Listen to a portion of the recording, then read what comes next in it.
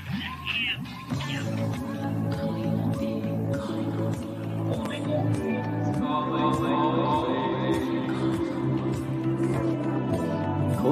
all beings.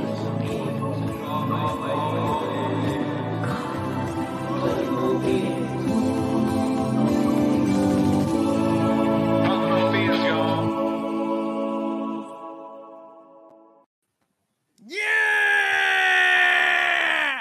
Welcome back to Calling All Beings on a rare Tuesday night because I got to teach him yoga, but I'll tell you what, for this guest right here, we're going to schedule around that because he's important.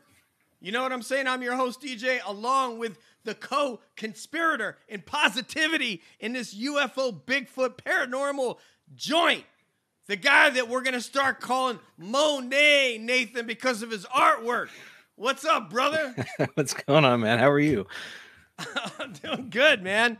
Amazing night in yoga to get me ready for this. I got the Sasquatch gift that I showed you guys. And, man, the class just gave me so much positivity, man. I can feel it. Yeah, it's coming through. Love it. Yeah, let's talk to the other member who claims that actually she is excited for me to bring my handmade artisan skincare formula to NYC to give to her, and that is the host of Deb's Data Dojo, a study of UAPs. Deb, how are you, ma'am? I am very happy to be here. Happy Tuesday, everybody. And skincare lotion. Since everyone else has it. I'm having like something's happened. No, it's something just happened to my screen. Like something popped up. It was weird. I hope that doesn't happen again. I don't know if it's one of the agencies that our special guest, is going to talk about tonight. That is, yeah. But before we do that, we brought in a reinforcement tonight. This is an amazing individual, content creator, filmmaker, a guy who's really just getting started in the community, to be perfectly honest with you. And also, he's the king of Twitter Spaces. So put your hands together for Thug Life. Chupacabra. Thank you.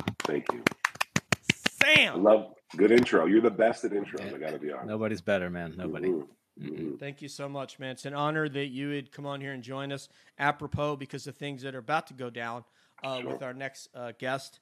And it's just great to have you on again as a guest co-host. We'll certainly try to leverage that whenever we can because we kind of like you.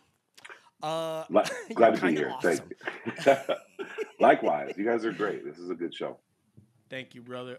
Hey, see that, Nathan? Validation, baby. All right, this man right here needs no validation whatsoever. All right, so to get this thing together, get the pineapple off your pizza and put it in the bin, like Gordon Ramsay said. And I'll tell you what, take that bottle of ranch dressing, put it down, get it out your hands, and put them together. Give up a holla for Red Panda Koala! Thanks for having me, guys. I'm excited to be here. Excited to ride the yoga energy. Yes. Yeah! This guy's it's all natural. Badass content creator. Ow! Man. Red Panda, what's up, baby? We're going to put you on the big screen so we can see how much you look like Nathan and how much better your hair is. Yeah, my hair's super messy right now. I love the hair. Goodness. Man. No, Nathan has the Heineck look down. I just wanted to say it. And I'll tell you what, there you man. And when you see my my can of skincare formula, we need that label to be up on this in our grouping, Nathan, so you could show it. But basically, it's Nathan's photo. Okay. It's a product placement. Yeah. Nice. Anyway, model. There it is. Yes, he is. Yeah, and there's been no charges yet, but I anticipate that's coming in the future. Oh, it is for sure. Yeah. He's not doing this for free, Holmes.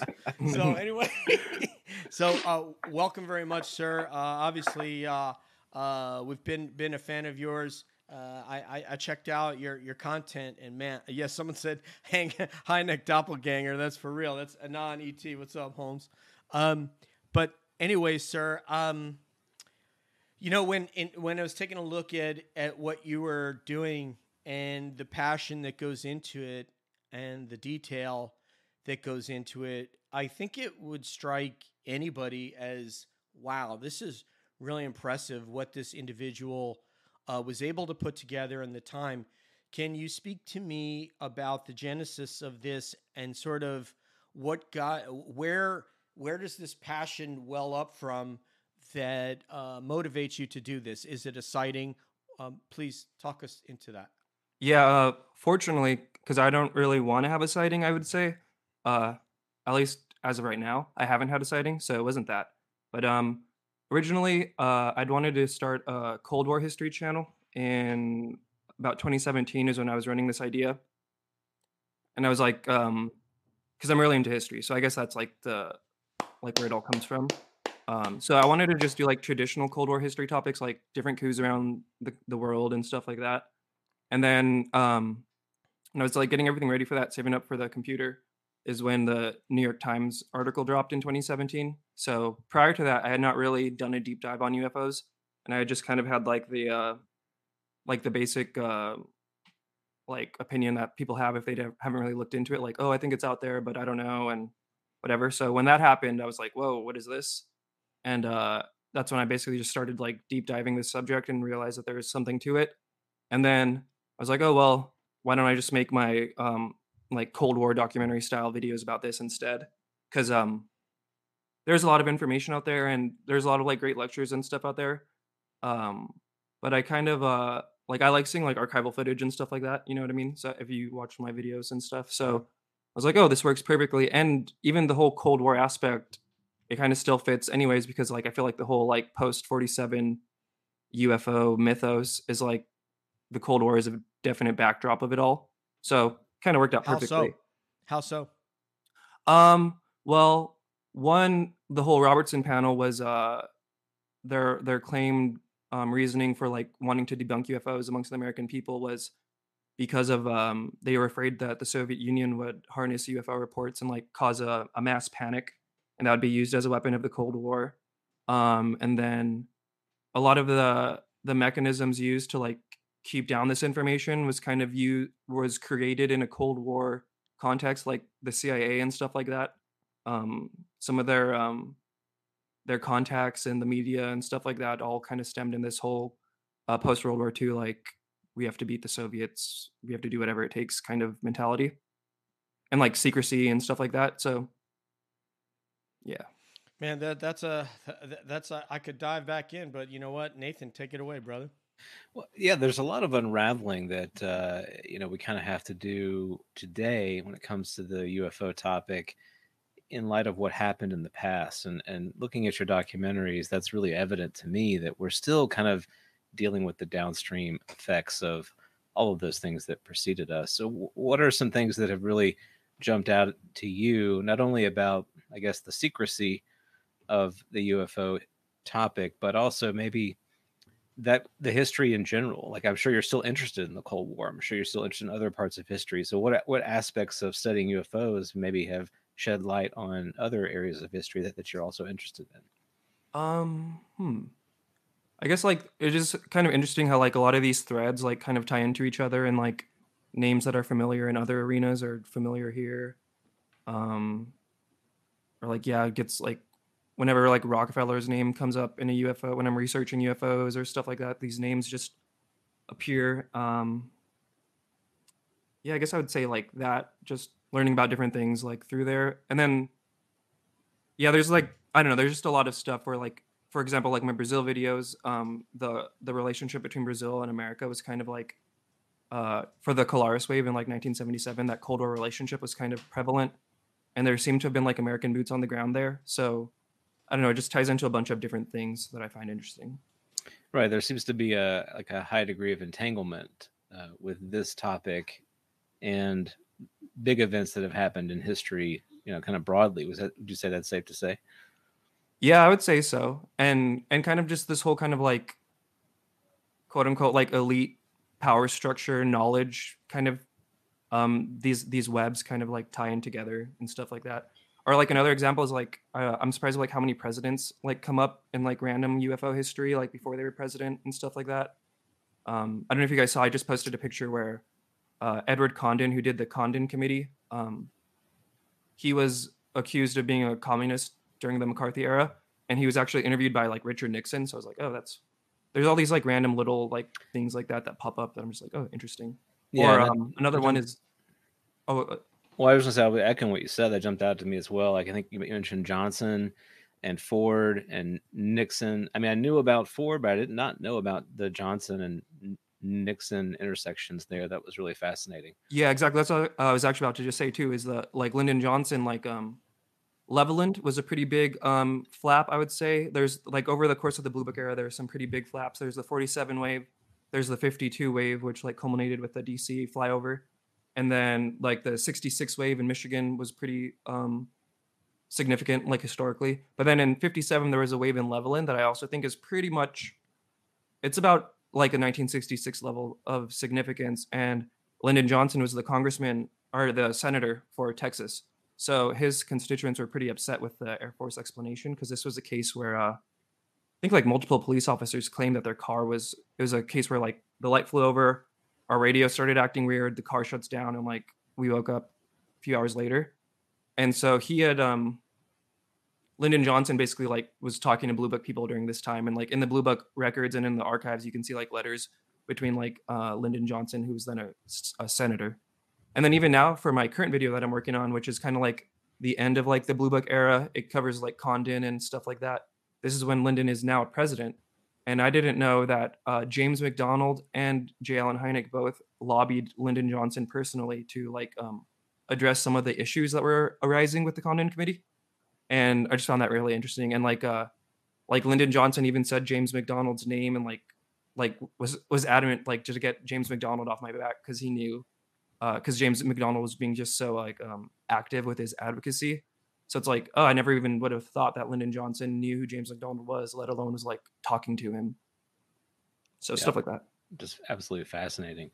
Well, your passion for this is evident, right? I think all of us, in leading up to this interview, we just kind of geeked out a lot and how much that comes through in your projects, and that's clear in the community as well. There's a lot of interest in what you're putting together, and it's somebody that can do what you're doing isn't doing it just robotically. There's a lot of love in your projects, and I really appreciate that, and looking forward to having further discussion about it tonight. But Deb, I know you've got some questions. She's been itching to talk to you, so I'm going to get out of the way and let her go. And thank you for those nice words, Nathan. Oh, sure, of course. Yeah, absolutely. I mean, you put things together in a way that's really comprehensible for people, and also you just find like hidden gems everywhere, which of course, like I would love to spend the time just to pick your brain on that. Like, where are you finding all that? But what I'd really like to talk about is at some point, if I recall, you had a video about China and UFOs and their international conferences, which includes US citizens coming over to talk to China about UFOs. Is that what happened to that video? I have not been able to find it. Oh, it's still up. It's the United Nations one. I was thinking of a lot of them. I think I'm going to redo like eventually.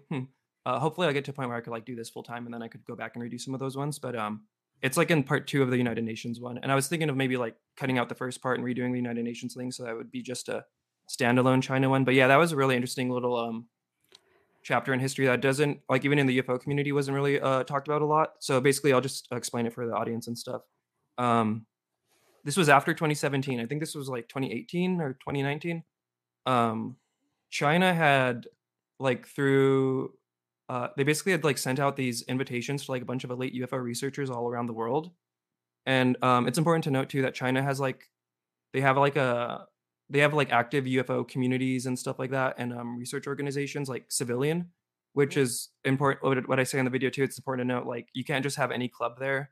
You know what I mean? Especially something like this that kind of has like a supernatural element, if you will.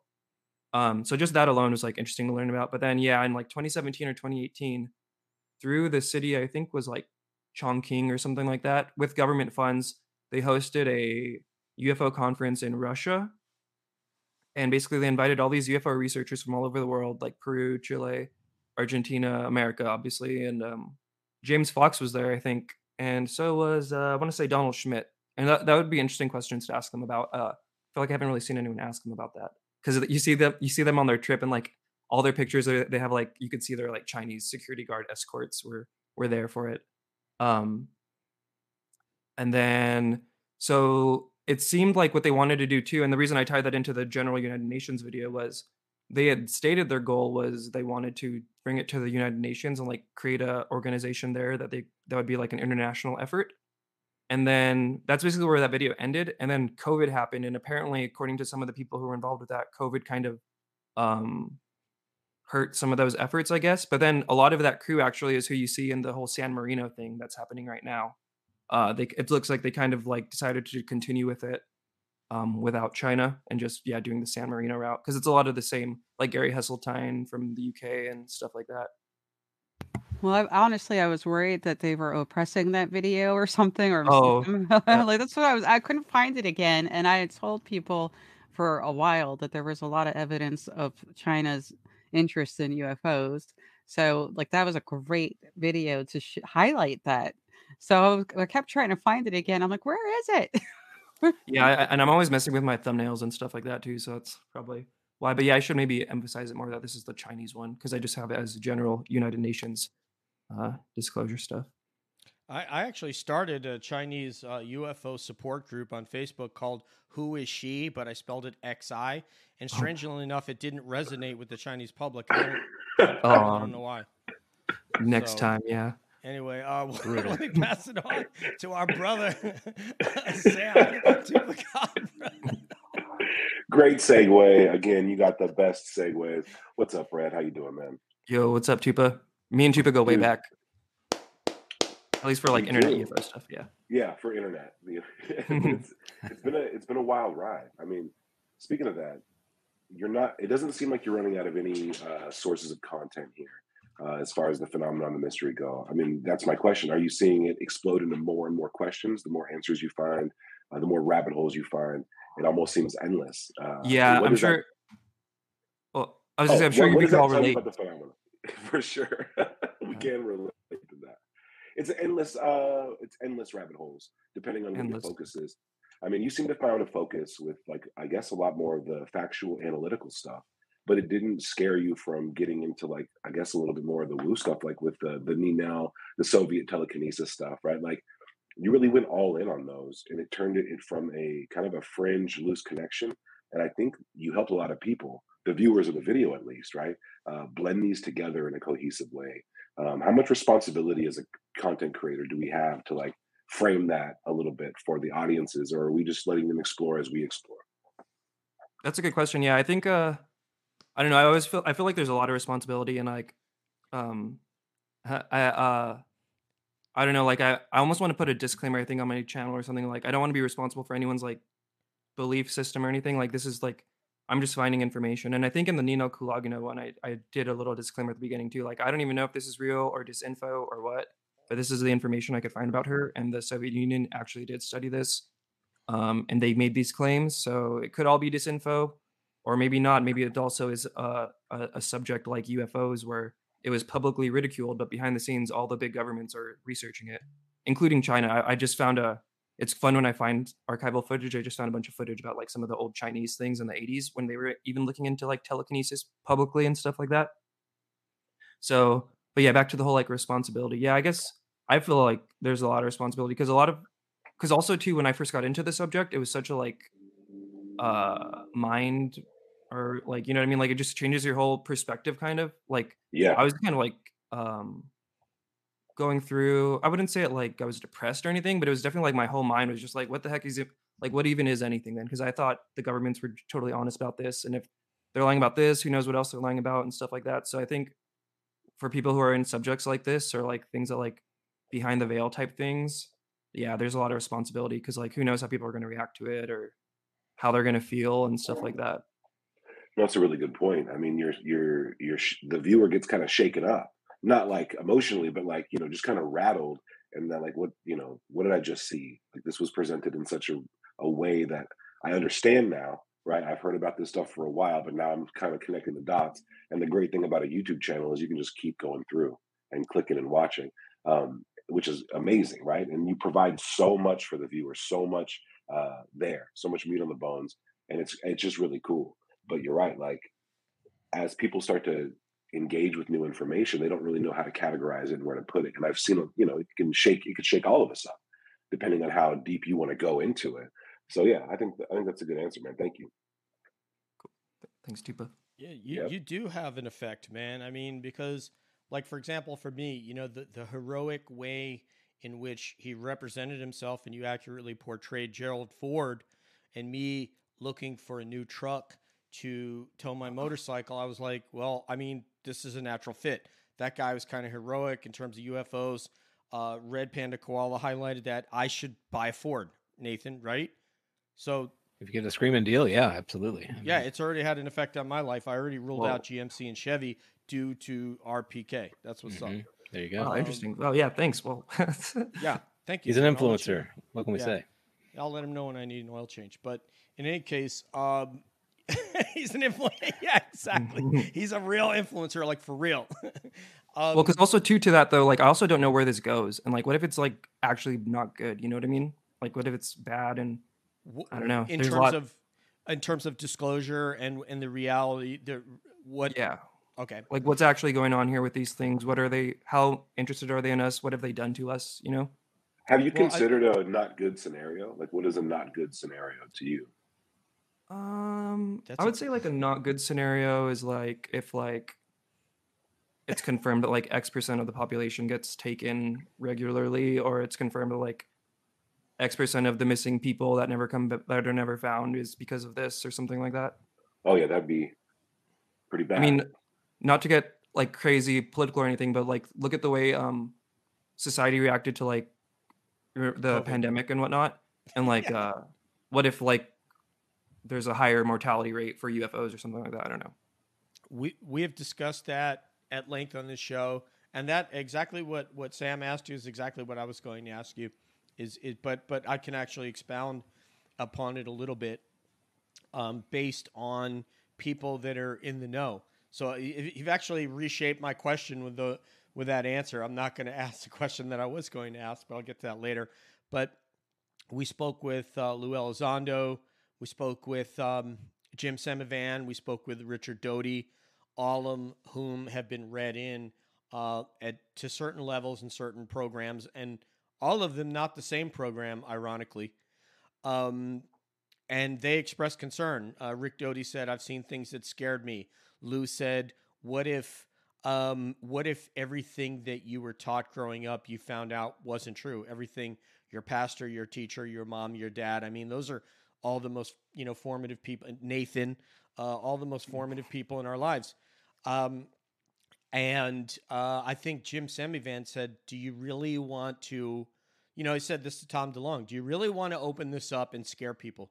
So could you fathom a guess? And I'll tell you what we've thought about on this show, and then if it resonates with you or something totally different.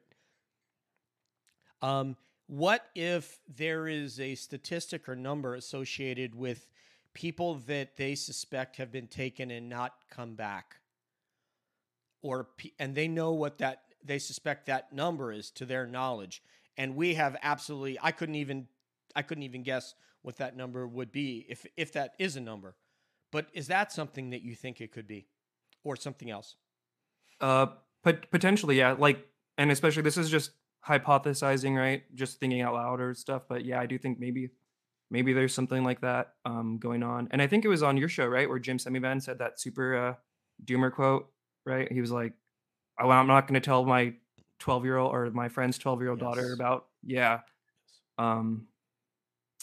Yeah, I know. And something I like to think about too a lot is like, what would the truth have to be for you to like condone the cover up and like actively like I think people have been murdered over this in history for sure.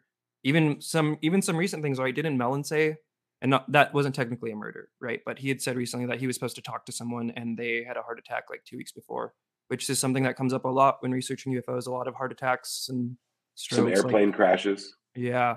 So it's like, what would it have to be to make people like condone this, right? Because even in my current video, I kind of talk about Carl Sagan, and like you could tell that dude loved science. And I do think, and people have argued, and I kind of present some information on it. I'm not saying for sure that he was like read in and like actively downplaying it in science, but like what would make people like that who like love science and love truth like actively go to the public and like lie to them. So, or like That's a Heineken great for 20 years, you know what I mean?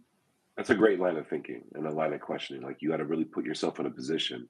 If you assume, okay, there was a conspiracy to hide this, what would have motivated them? What's an excusable reason where you can be like, okay, instead of them being some weird smoking man from a TV show, like a caricature of somebody, if I was in that situation, what would make me go, you know what? Exactly.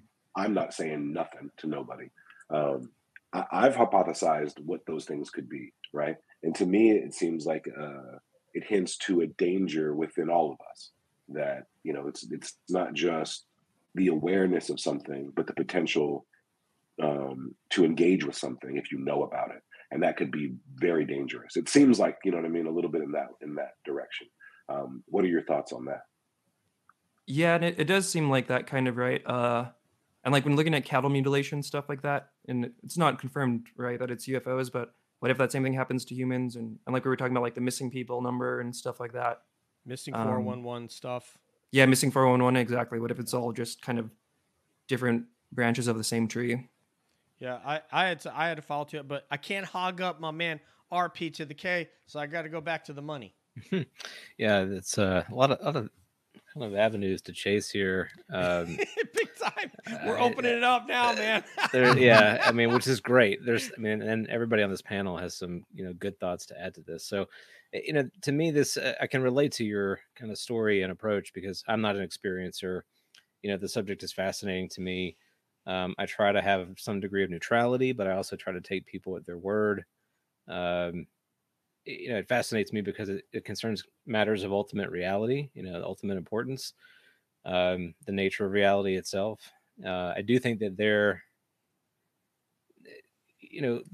secrecy, the cover up, there are some very rational explanations for that. That I think for those who may have been closest to whatever it was at the time, looking at the situation, looking at where the world was and the geopolitics at the time, probably just did some, easy math there. We're like, hey, this isn't a good thing for us to disclose right now. And then you think about maybe the kind of circles that they kept and how tightly they kept them, and that way of thinking maybe just sort of perpetuated in those tight circles decade after decade, and here we are, right? So you have I like to say you have legacy thinking and legacy programs, right? So I don't know what you think about that because of your analysis on it. Like it seems like we're having to kind of unpack some real antiquated ways of looking at this. On the other hand, maybe it's still the right call to keep this under wraps. Yeah, I would agree with that. It seems like early on there were these kind of like really hard, at least from what the documents that we have available now, right? It seems like there's like these really hard measures put in place, like for example, like JANAP 146, which was put in place so that military and commercial pilots wouldn't report UFO sightings, or they would be faced with a fine or imprisonment under the Espionage Act. And like that was put in place, and you don't really hear it talked about much. But then like over time, just that culture persisted even after the close of Blue Book, which was in like 1969, 1970, which would have been like 15 years after JANAP 146. That culture that was cultivated in that whole Blue Book era just persisted beyond Blue Book to where pilots and stuff wouldn't report their sightings, and there was this stigma attached to everything.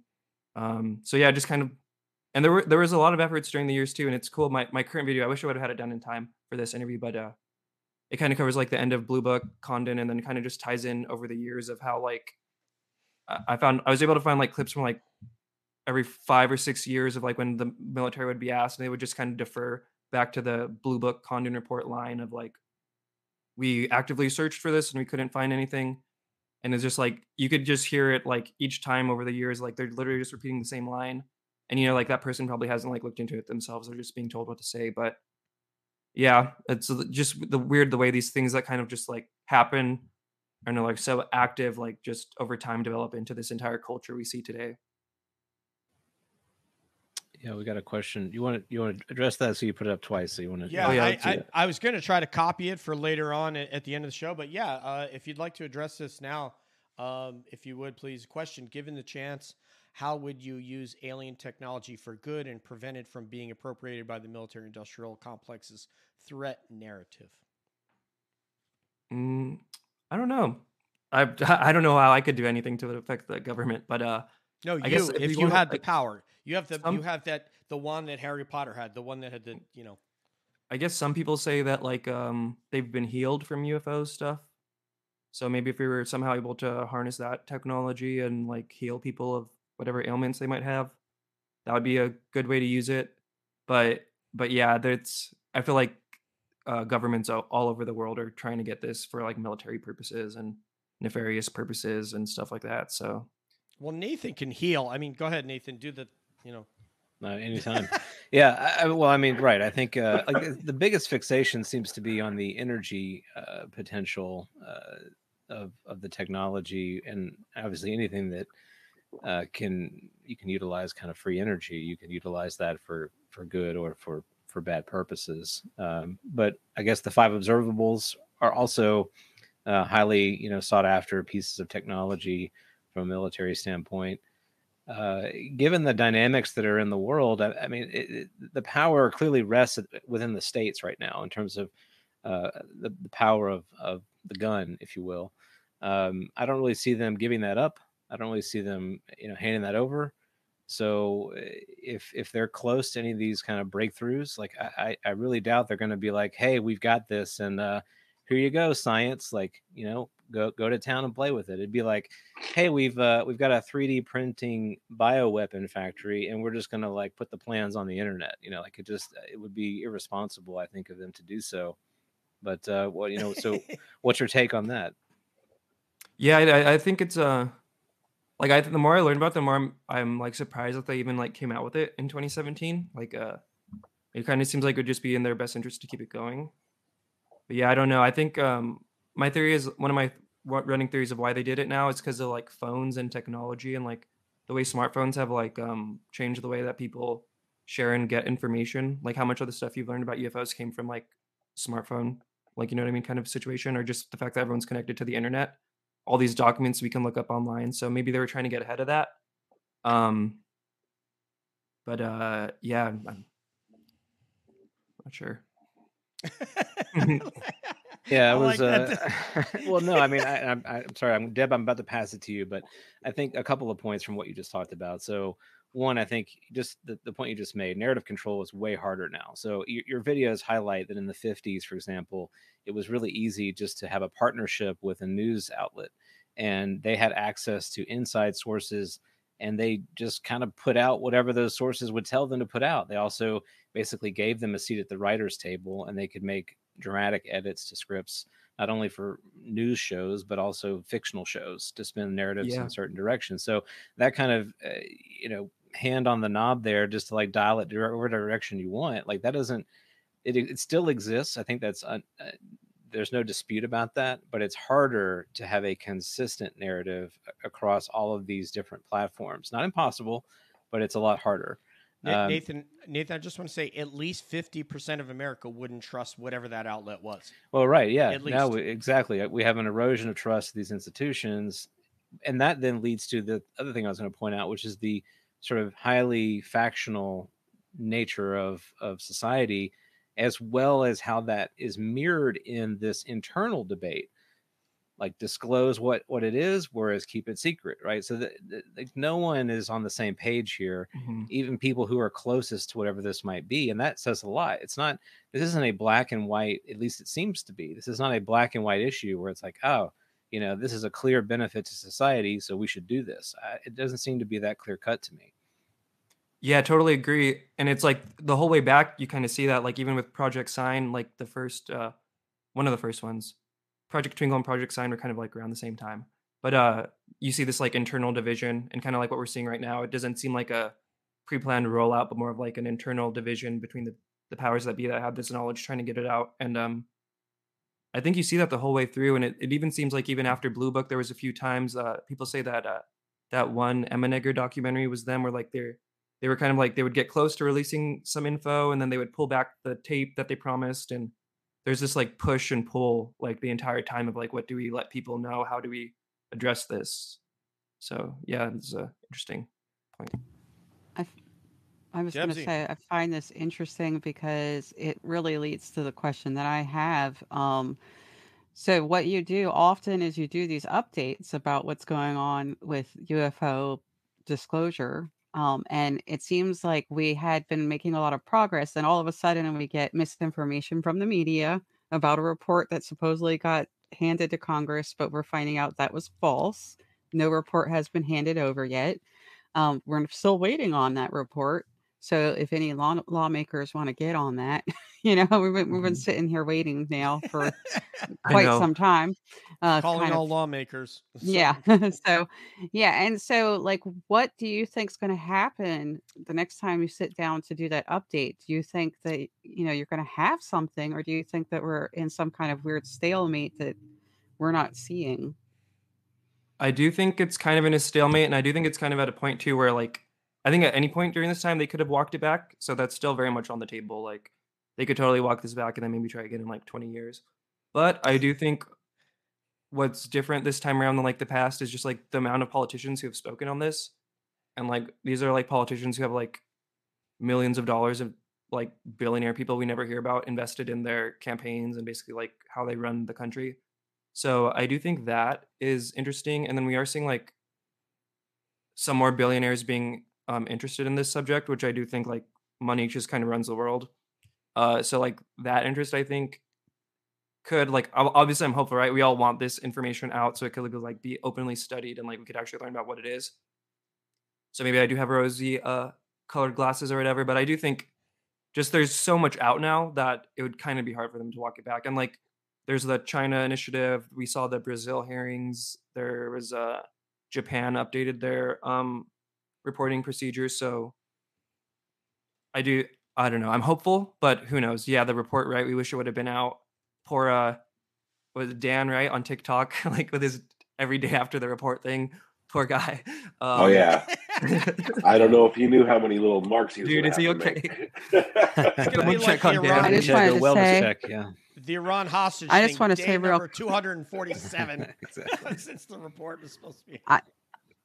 I would just wanted to say I would love to see a Red Panda documentary about all the rich people involved in the UFO topic, because there are quite a lot and it goes way back.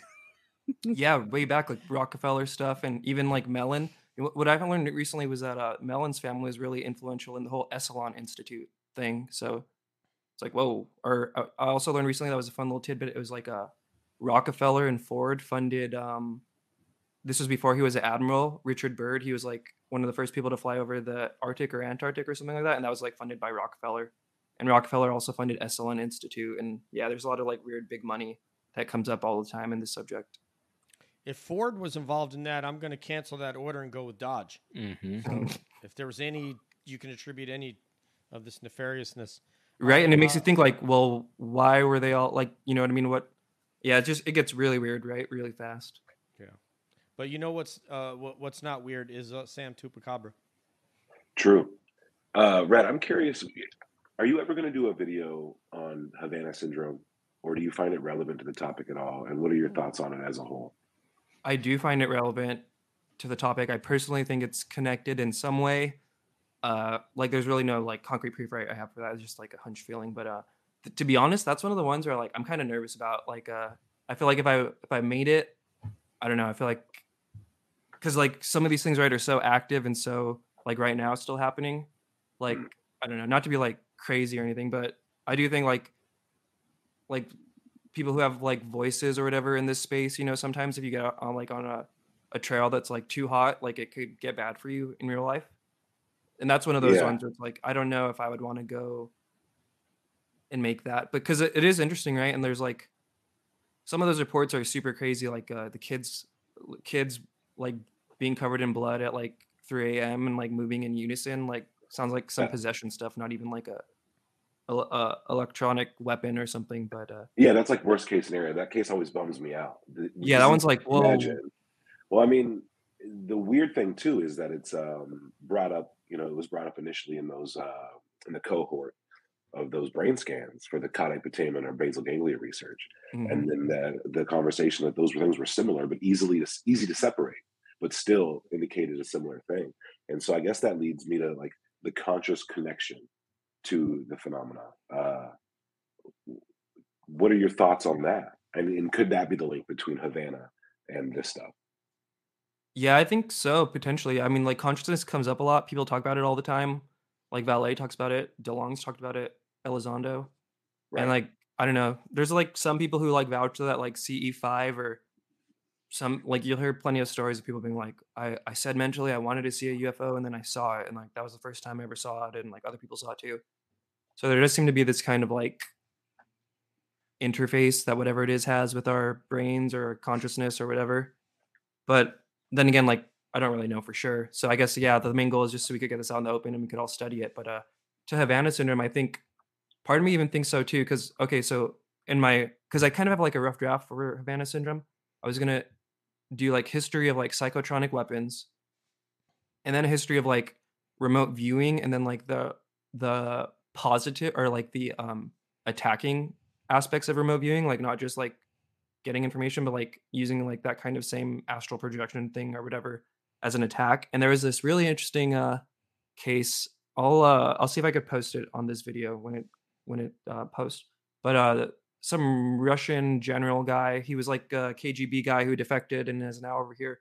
He was saying that like during the whole fall of the Soviet Union, he had gotten a call from one of his associates saying that like he was under remote view attack or something like that, and he needs to get somewhere. So that was one case where I was like, whoa, that is interesting. Like, this guy's, and it could all be disinfo, right? But this guy's a pretty high up level person, and he was saying that like he was told this. So who knows? So and then yeah, I do think it also could be UFOs too, because who knows? Those are my three main ones I got right now: the psychotronic, the attack remote viewing thing, and then the UFO. Because then also think too, like, what if like China's all into like gene editing and stuff like that? What if they already knew about that Right. Claudette Panama like in the 80s, and they've just been underground making super soldiers for like decades now, you know? I love that. I actually had this a guy named UFO Bro on Twitter, so I want to throw this hypothesis. He said that this was clearly an attempt by the Cuban government, a duplicitous attempt to basically inspire people to drink more Cuban rum and smoke more cigars to stimulate the economy. And that's the hypothesis I heard. I figured it was true. Maybe, yeah. But I'm kidding. yeah, the one me and Sam were talking about. Great cigars. Yeah. Wait, he's going to entertain that one. I'm sorry. Yeah. There's another weird one where they said it happened on like the White House lawn. So that one is or like at the White House. So that one is another. There's these ones, right, where it's like, okay, the Cuban one, that could totally kind of seem like it could be psychotronic weapons, like someone in an actual van, like outside or something. But then like the White House lawn one is like, oh, how did that happen? Or like, yeah, the one with the kids like moving in unison, like what the heck is that? Well, and wasn't it the children of like an ambassador or something? Yeah, and I think they weren't even like, I think it was like a hitchhiker situation too, where it's like the family wasn't really deployed with them. It was like after they came back. I could be wrong, but yeah. I mean, it would seem like, and we don't have to keep going, we don't have to hammer this home, but it really feels like the people who were being targeted were foreign diplomats and foreign people who had influence. And, I've come across things, people have been in my spaces explaining programs where, the idea is to insert ideas into people's minds, like through hardware and all kinds of weird stuff. So it seems like that would be the target if a foreign agency wanted to implant ideas or use this technology to stimulate feelings towards one way or the other way about something. That would be where they would do it. And the rumor is that they've caused like serious damage, permanent damage in some cases, maybe even death, in trying to attempt this kind of stuff. But could that be recovered technology and reverse engineered stuff? I don't know. But when it comes down to valets, like reality is negotiable. Perhaps it seems like I love that one. Valet with the quote. Everything's on the table, quote. Baby. Reality is negotiable. That's fire. All right, so I've got one for you here, RP to the K. So full disclosure, obviously you've taken aim at the Air Force, and rightly so. There's been a lot of there's a lot of things that they've frankly done that I don't agree with that they shouldn't do. But I have been part of the Air Force in one form or another for the better part of 31 years, so including today. So I got to be straight about that. But I would ask you about, like if we take the IPCC, the International Panel on Climate Change, we've got about a little over 190 nations that are involved in that. Let's just say, on average, let's say we have 100 of them that have UFO programs. of some sort, meaning they're collecting data. They have a vault of data that they've collected, even if they don't have, obviously they all don't have reverse engineering, more than likely, but who knows how many of them do. We wouldn't know that. We could never know that.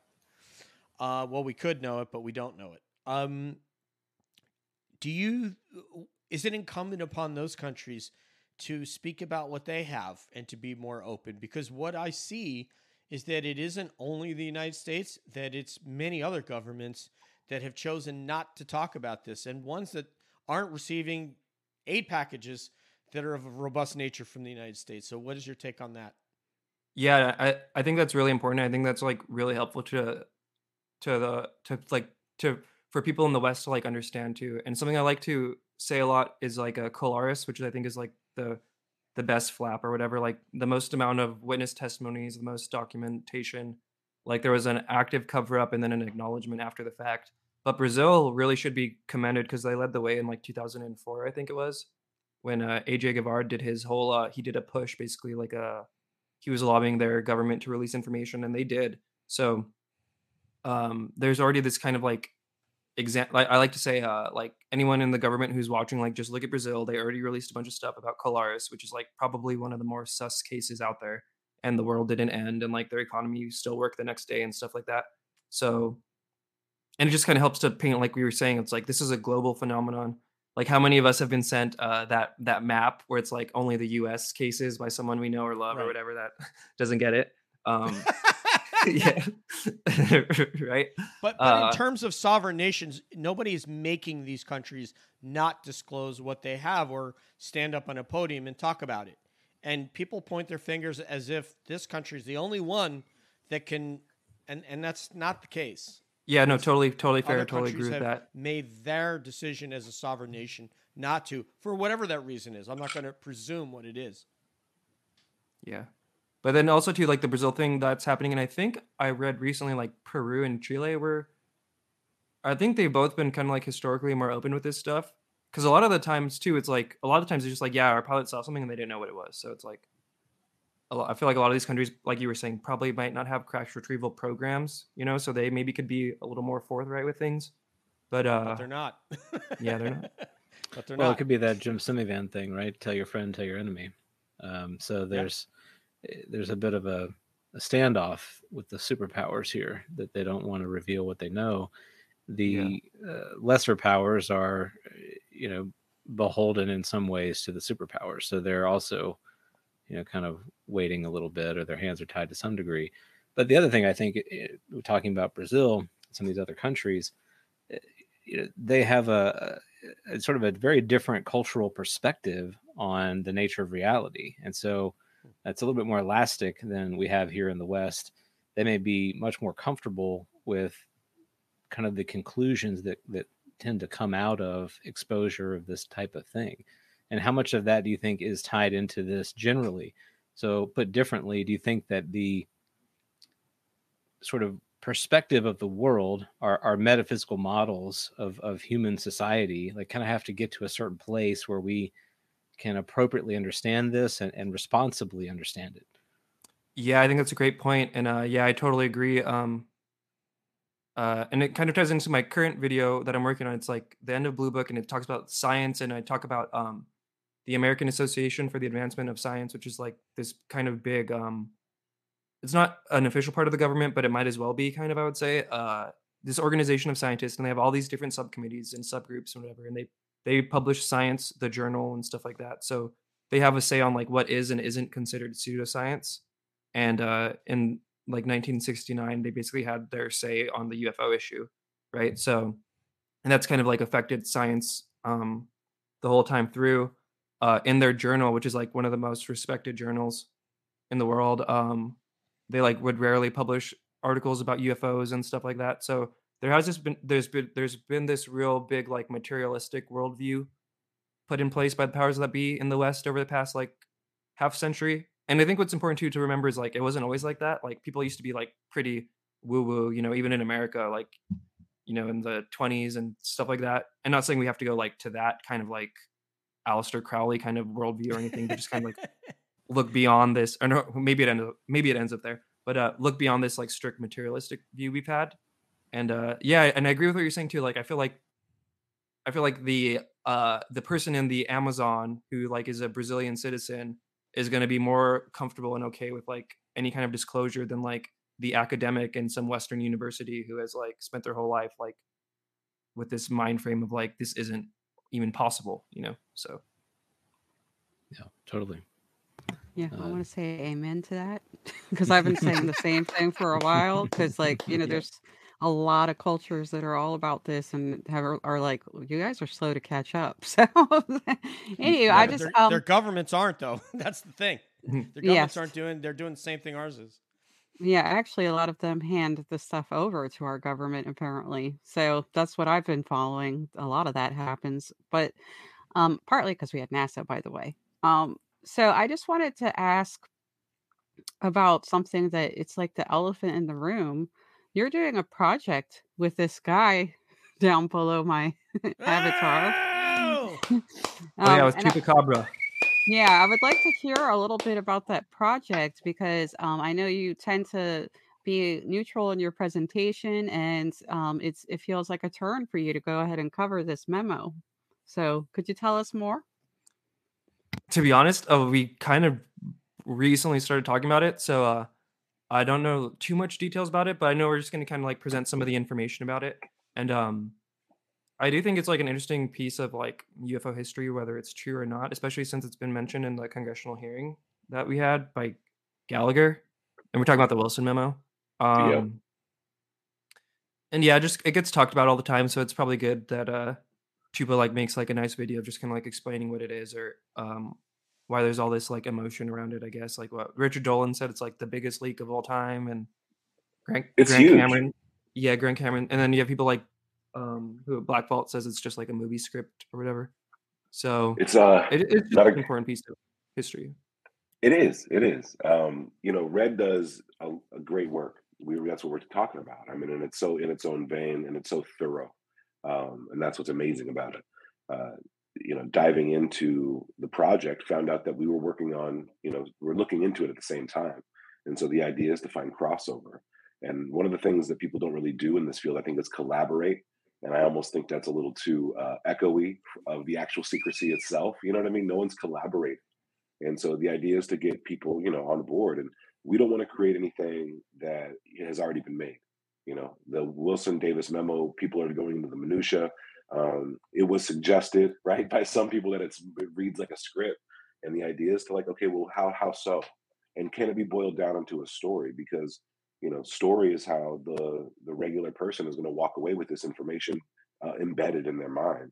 It's not going to be through like every 4 beats you have to Google what all these acronyms mean and who all these people are. It's not it's not a way, an efficient way to like lock this information down and tell the story itself. So the idea was just to grab the memo, use it as the crux of a story, find the relevant information, and see if that really helps solidify this into the culture.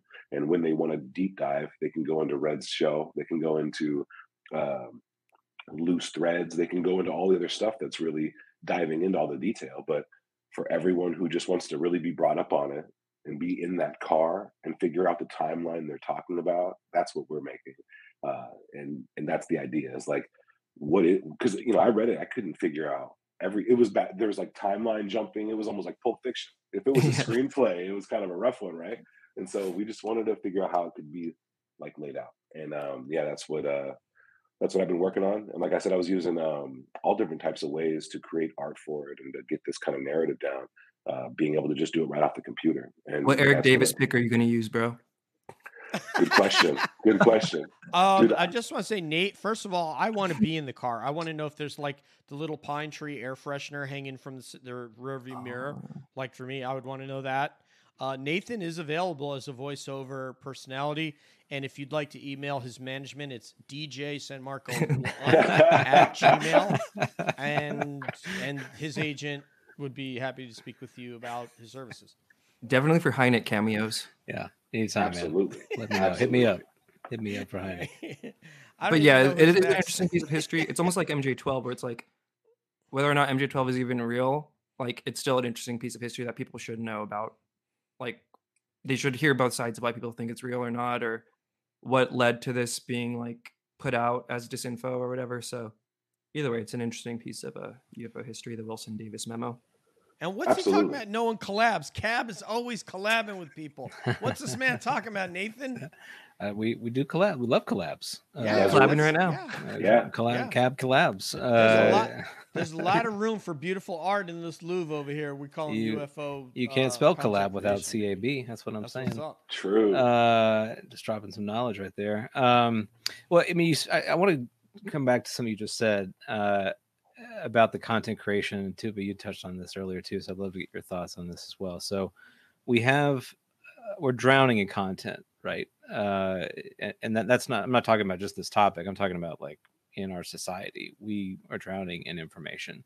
And so we have a lot of things at our disposal that help us to craft our own, curated narrative picture of the world.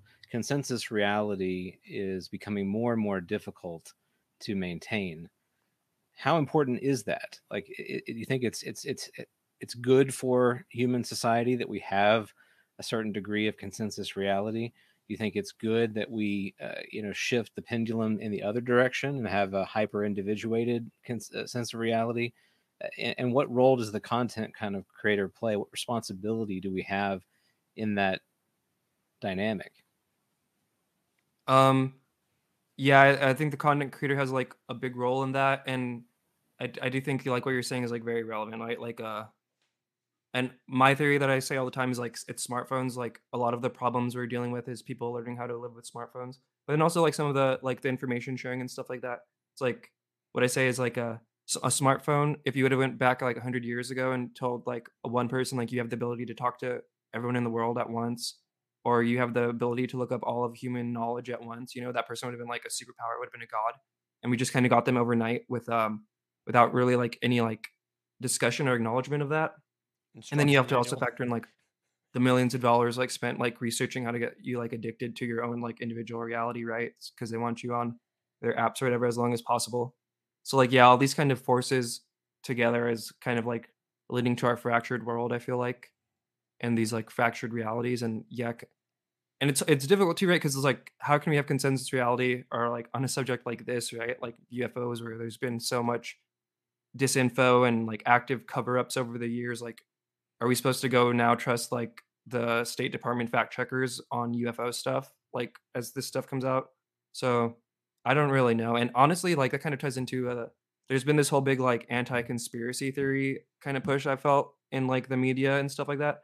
And that's one thing that does make me worried about the whole UFO subject, because I don't know how they're gonna like juggle both narratives right now, because it seems like right now like their biggest concern in the world is like conspiracy theorists and like if you didn't get the fact check right or whatever like that. I don't see them also in the same step being like, okay, we lied about UFOs, but maybe they will. I'm going to pass this to Tupa Cobbler to answer, but I also want to say that there is a certain amount of shared reality that's necessary, that if everybody has their own truth or their own reality, then you can't really have a society in that way.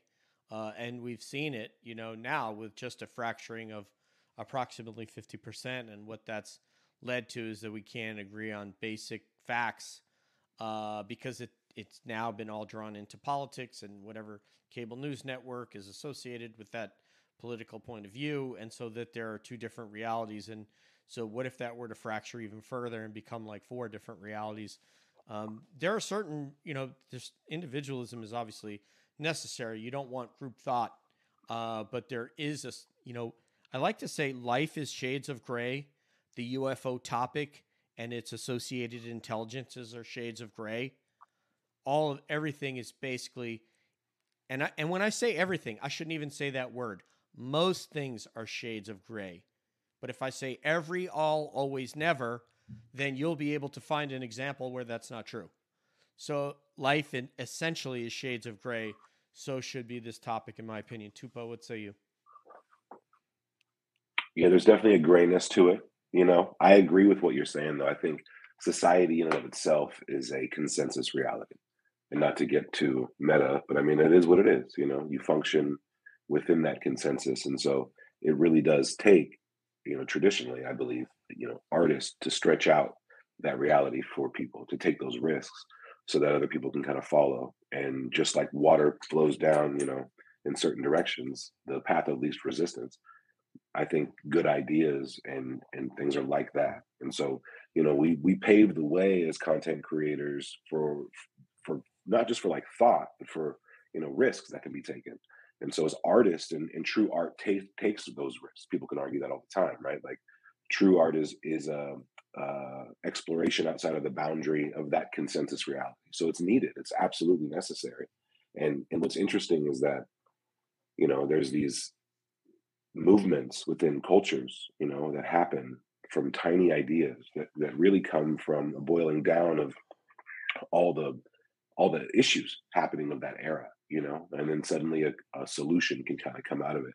And it really feels like we're bottlenecking ourselves into this, into looking, we need an answer, and I think through getting everyone's focus onto this topic and looking at how this art is pushing the boundaries and allowing people to talk about this stuff, I think that we're going to start to get out of that bottleneck one way or another. And I think in that moment too, most people, we don't know where to look for those answers, and so we're really interested in this UFO report, just naturally, because that's going to tell us what those boundaries are that we can stay within and still be reasonable at the water cooler, right?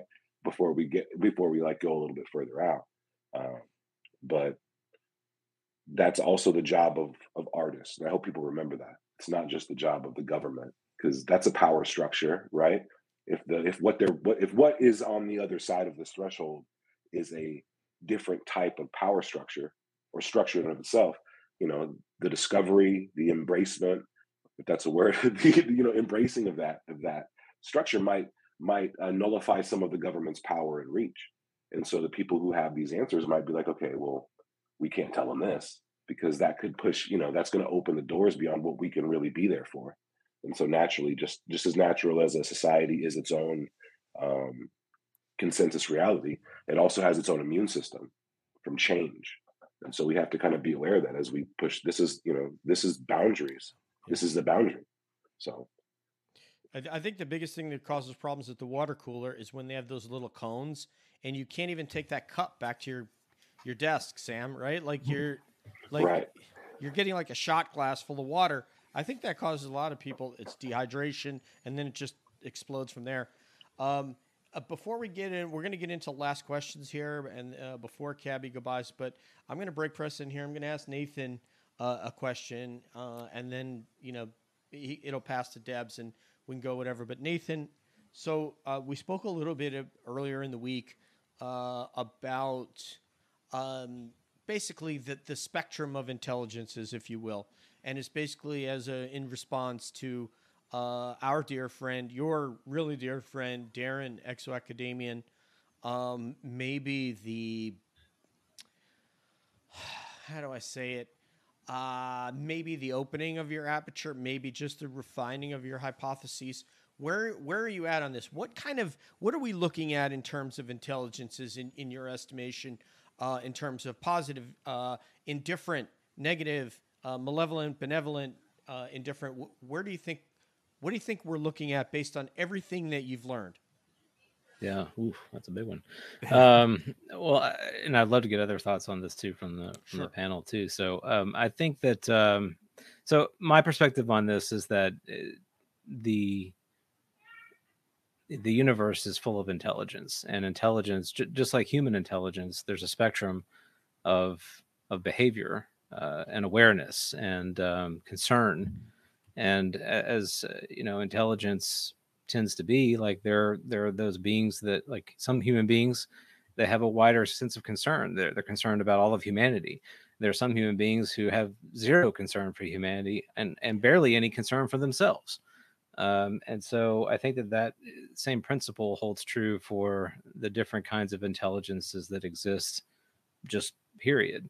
So that means that if there are other entities out there that are not human, that some of them have greater concern, not just for all of humanity, but all of other intelligences as well. And then there are some entities that have a very narrow sense of concern, but may have more uh, from our perspective, more power, more ability to manipulate our experience of reality than we have.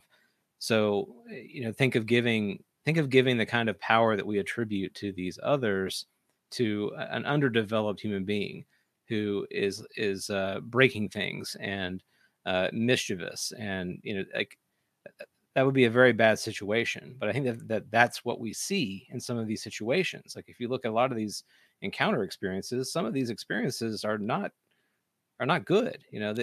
They're entities that do some pretty bad things, and I think that just speaks to the complex nature of reality itself.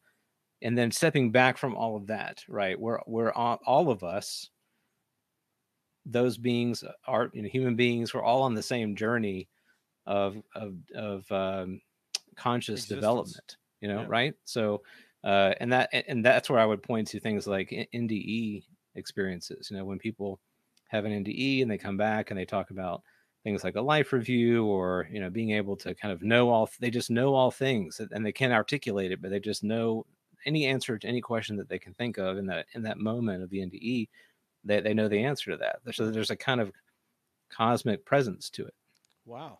So I think that becomes like a teaching environment. The life review and the ability to kind of shift perspective into different intelligent beings, like all of that gives you the ability to learn and grow and assess and evaluate the things that you have done, and what direction do you then go. Do you have a more narrow sense of concern, or do you have a broader sense of concern?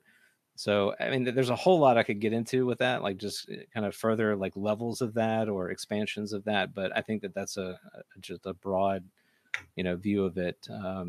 But I also, as you know, like my metaphysical perspective is that consciousness is fundamental. Like I'm not a materialist, I'm an idealist. So consciousness, matter comes from consciousness, from mentation.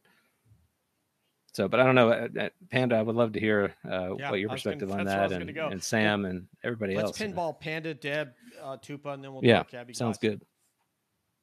So wait, like what was the general question again? So the general question is, in terms of what we're looking at, in terms of these intelligences, you have people that are in the camp of it's a very, very benevolent, and that's due to their own experiences. So it's fine. That's the lens that they've viewed the phenomenon from. And others like Whitley Strieber and others, it's not so benevolent. It's more malevolent. And then there's some that it's more indifference and just study. So what do you think we're looking at in terms of intelligences that are out there that in your estimation? And I agree with Nathan. I would say like it seems like there's like a wide array of different things that people are seeing, and some of them seem to be like indifferent, and then some of them do seem to be kind of like more negative experiences that people have. But then also kind of like what Nathan was saying too, I kind of think about it too. It's like am I allowed to get mad at, like, let's say hypothetically, like members of my species are frequently getting abducted and messed with or taken away forever, when I like eat cows all the time and we know how sentient they are and they have emotions and whatnot. So I feel like kind of like learning about that whole kind of aspect kind of like just like humbles me, I guess, in a way, as like a human or whatever. Like maybe we'll do it to like all of humanity once we all kind of like acknowledge it. But like I said, the Colaris flap is like is one of the best documented flaps in my opinion, and that was a lot of negative interactions and people were like hurt and had radiation burns and stuff like that. So yeah, I guess my answer is just like it's all over the place. Some of it is negative, but also humans can be negative to our world. So it's all on par with just what already is, I guess. I don't know. Debs. I think it's really interesting that the same thing goes through my mind often, that humans do just terrible things to each other all the time. A lot of kidnappings, a lot of like even human, I hate to say this, but human mutilations, right? Yeah. Humans do that to each other. And then you just add the word, well, non-human intelligence or something like that, NHI, and then people are like, oh my God, right? They're so surprised. But we're not setting a good example. We do these things to ourselves. So that if they come here, in my opinion, it could be for a number of reasons with a number of agendas. There's probably a number of different entities involved. And I tend to think that some of them are here for just exploration, right? And they're just picking up samples and might not even care that we're here.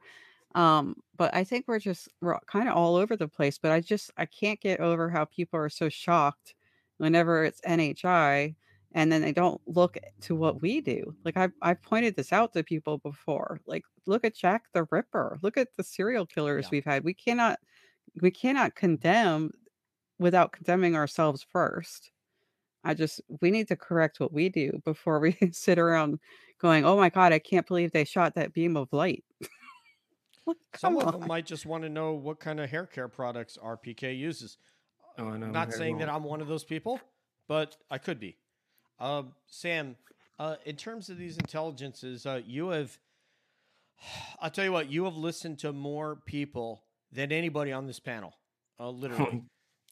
He has. I mean, he's had, and the way that Sam does the space is that even people with an opinion that has almost no basis and perhaps not even a logical train of thought, Sam gives them space to speak, which speaks to his greatness.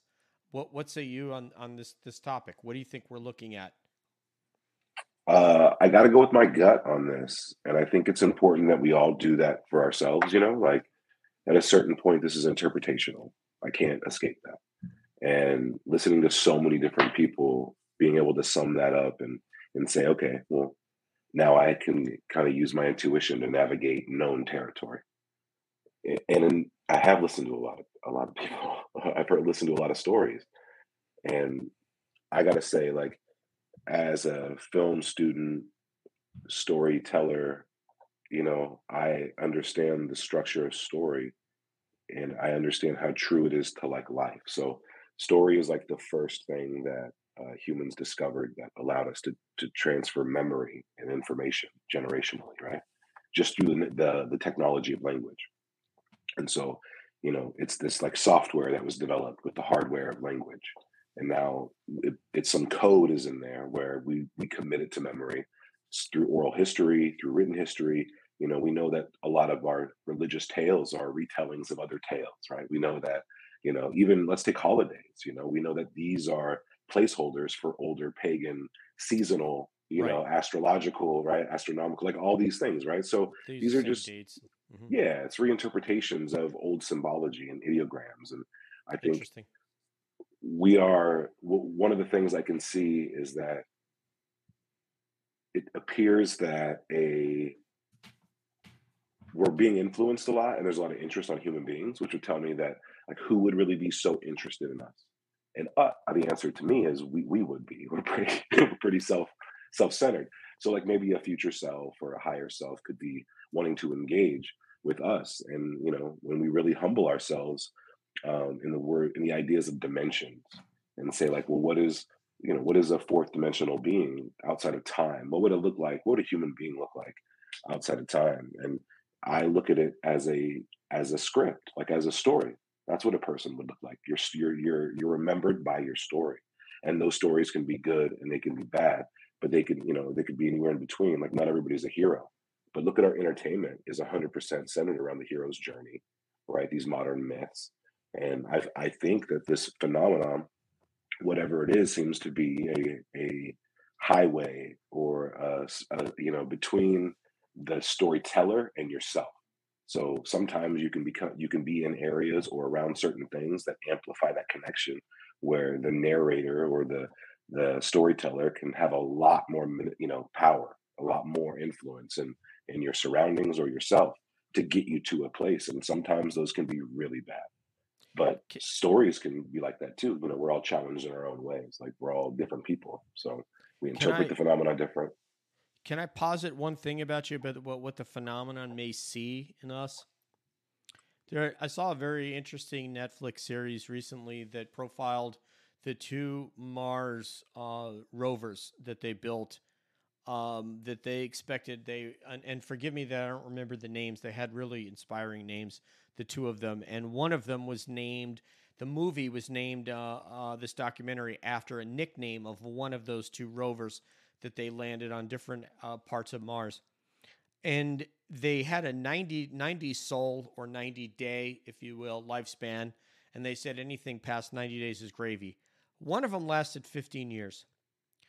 And the reason I tell you that is that the people that worked at the JPL in California had a connection with this electromechanical robot, if you will, where they lived, they cried, they emoted over the trials and tribulations and mechanical struggles and failures of components, and then the eventual, if you will, death of this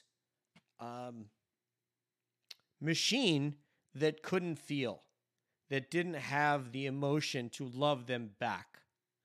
Its ability to continue operating, they saw as an expression of love, of perseverance. So not to go any further on that, I think you get the idea of what I'm talking about here.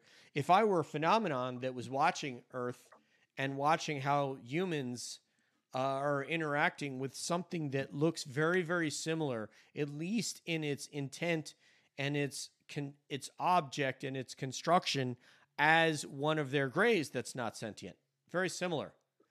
And the feeling that humans had for it, I could see why they would want to have that biology, Sam, that could create something like that. They may not be able, and so forgive Nathan and Deb have heard different versions of this refrain, but this was just another example of it, that perhaps they marvel at that. I don't know. Maybe they do. Maybe. Sam? I mean, it could be a product. Our emotion and our dedication and feelings towards things might be rooted in our experience within time, it being in the moment, not being able to know the future. We experience the stuff, we can recall the past. That 100% affects how we experience the world. That could be a product of our placement here. And if you're a being with more intelligence or more awareness, we'll just put it that way, of time or space, then you might not be able to experience those fleeting moments and that dedication or that focus. And so it could be, the love, because maybe love comes from the fear of loss, in some way or another. It's a complement of this stuff. And so, being able to, or being not able, but being outside of that, just by nature of awareness or being highly evolved or something, then that could be, kind of, you could want to do it. It could be like a weird experience, or it could be as not a novelty, like playing GTA. Who knows? We're just talking. But yeah, it's an interesting idea. I prefer the one where you're racing rather than Grand. That's okay. Anyway, Nathan. All right, so let's go with Sam. Since we're with you, let's go with Cabby goodbyes. This is something we do at the end of every show and say thank you to our guest, Red Panda Koala. And also, before we close, Sam, we'll definitely give you an opportunity to talk about everything you're doing as well as Red. Yeah, I'll go first. Or sorry, go ahead. First. Oh, wait, sorry. No, I didn't know what you go. No, it's all good. It's I wanted to thank you for coming on and spending time with us. It's been a real pleasure.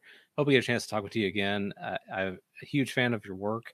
I really appreciate not only your kind of cool-headed intellectual approach to the topic, but the way that you conduct yourself, like in the community. That says a lot to me about who you are. So I really appreciate that. I think it takes creative people like you and Sam and others to lend their voices to what's happening. And while we aren't going to come up with any easy answers, I think it's a worthwhile journey to be on together, and you make that journey much more enjoyable.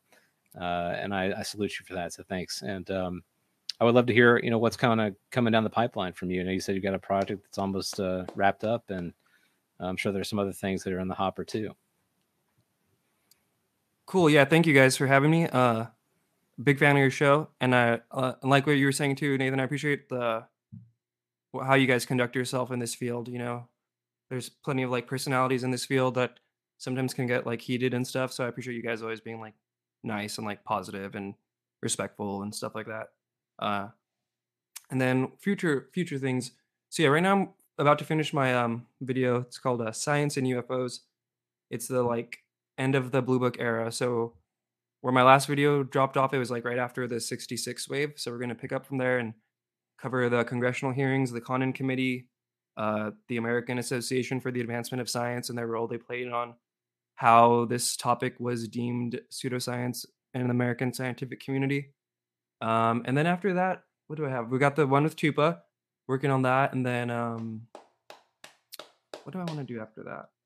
Probably just going to do like another news recap. Hopefully by then the report will be out. And then from there, I don't know.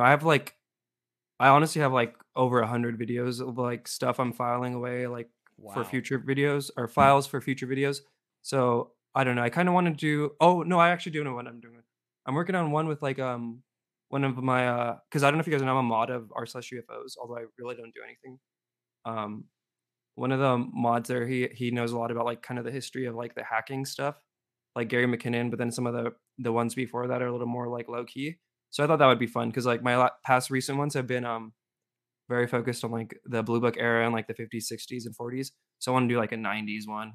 I already kind of made a little intro for it, and it's like super like 90s like hacker vibes. It's kind of like over the top hacker keyboard situation. Yeah, and, that sounds amazing. Oh, but one more thing too. What's it like working with Sam? And you can just be honest with us. I mean, he's not listening right now, so. It's terrible. No, I love Tuba. Tuba's a great guy. In his spaces, he's always like nice to people and stuff like that. It's cool to like we're in a few like different little group chats together and stuff like that. Like his takes and stuff like that. He's another person. It's like I'm glad this person's in the community, and just a source of like wanting to learn and knowledge and being compassionate to people, stuff like that. So yeah, he's a great. Yeah, amen to that. Sam, thanks for joining us this evening. Echo everything that Red just said about you. Really appreciate what you're doing, and I can't wait to meet you this weekend. Oh, we're gonna have fun. We're gonna have fun, and thank you, Red. I appreciate those words, and I got some stuff. I guess New York is coming up on Saturday. We're gonna be at the event. We get to hear Mellon talking in person, along with Leslie Kean and many others. So it's gonna be really exciting. You should ask him. I think his grandpa or something was like had some kind of like mystic psychic powers. You should ask him about that. Yeah, I'll bring that up right away. That'll be my, first cognac. Yeah, we're gonna get to that. Very casually, yeah. Yeah. Hey, Chris, Debs, Cabby, goodbyes.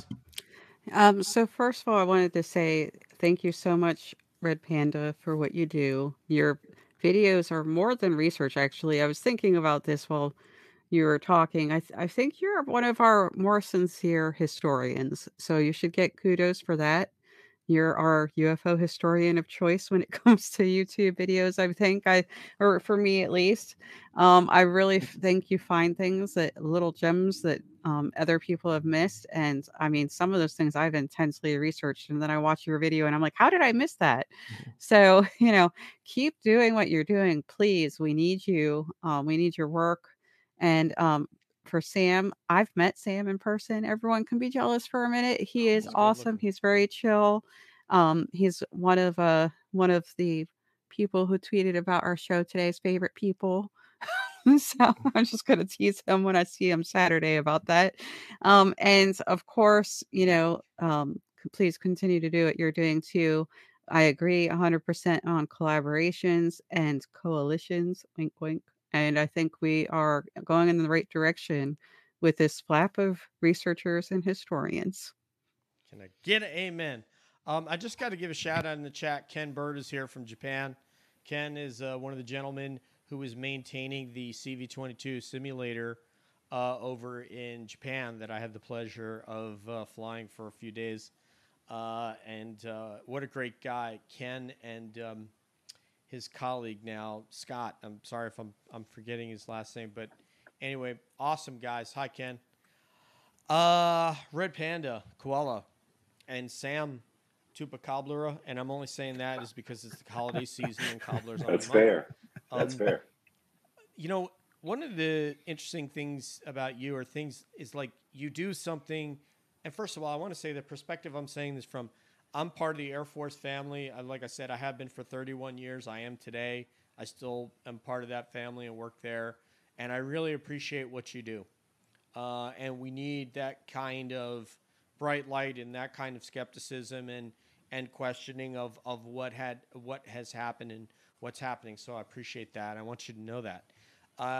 What you do is so amazing. And what Sam does in his spaces, in the patience that he has, and the way that he's able to give voice to everybody is unique amongst him, and why he has staying power. And what you do, the focus and the time and the effort, everybody on this panel knows, even though we haven't done what you've done, we've done research papers, we've graduated from college, we know what it takes to do what you've done. And I really just want to, I want to applaud you and say thank you very much for coming and sharing time with us and being and now being part of the CAB family. So yeah, thank you guys so much. It's great to be here. I love your guys' channel, and yeah, part of my name's now on your list of videos. Cool. No, I'll definitely be back. And it ain't gonna be the last one. Yeah. So for Red Panda Koala, for my brother Sam Tupacabra, who I'm finna see this weekend, for Debs, and for the Monet man, who's artistic as hell. And Deb, by the way, every time you talk to a guest, it makes me smile. For all of you, this is DJ saying peace out, peace, peace, peace, one, love. As always, we're always wondering, we'll see you down the road, because we always want to know what's up around the bend.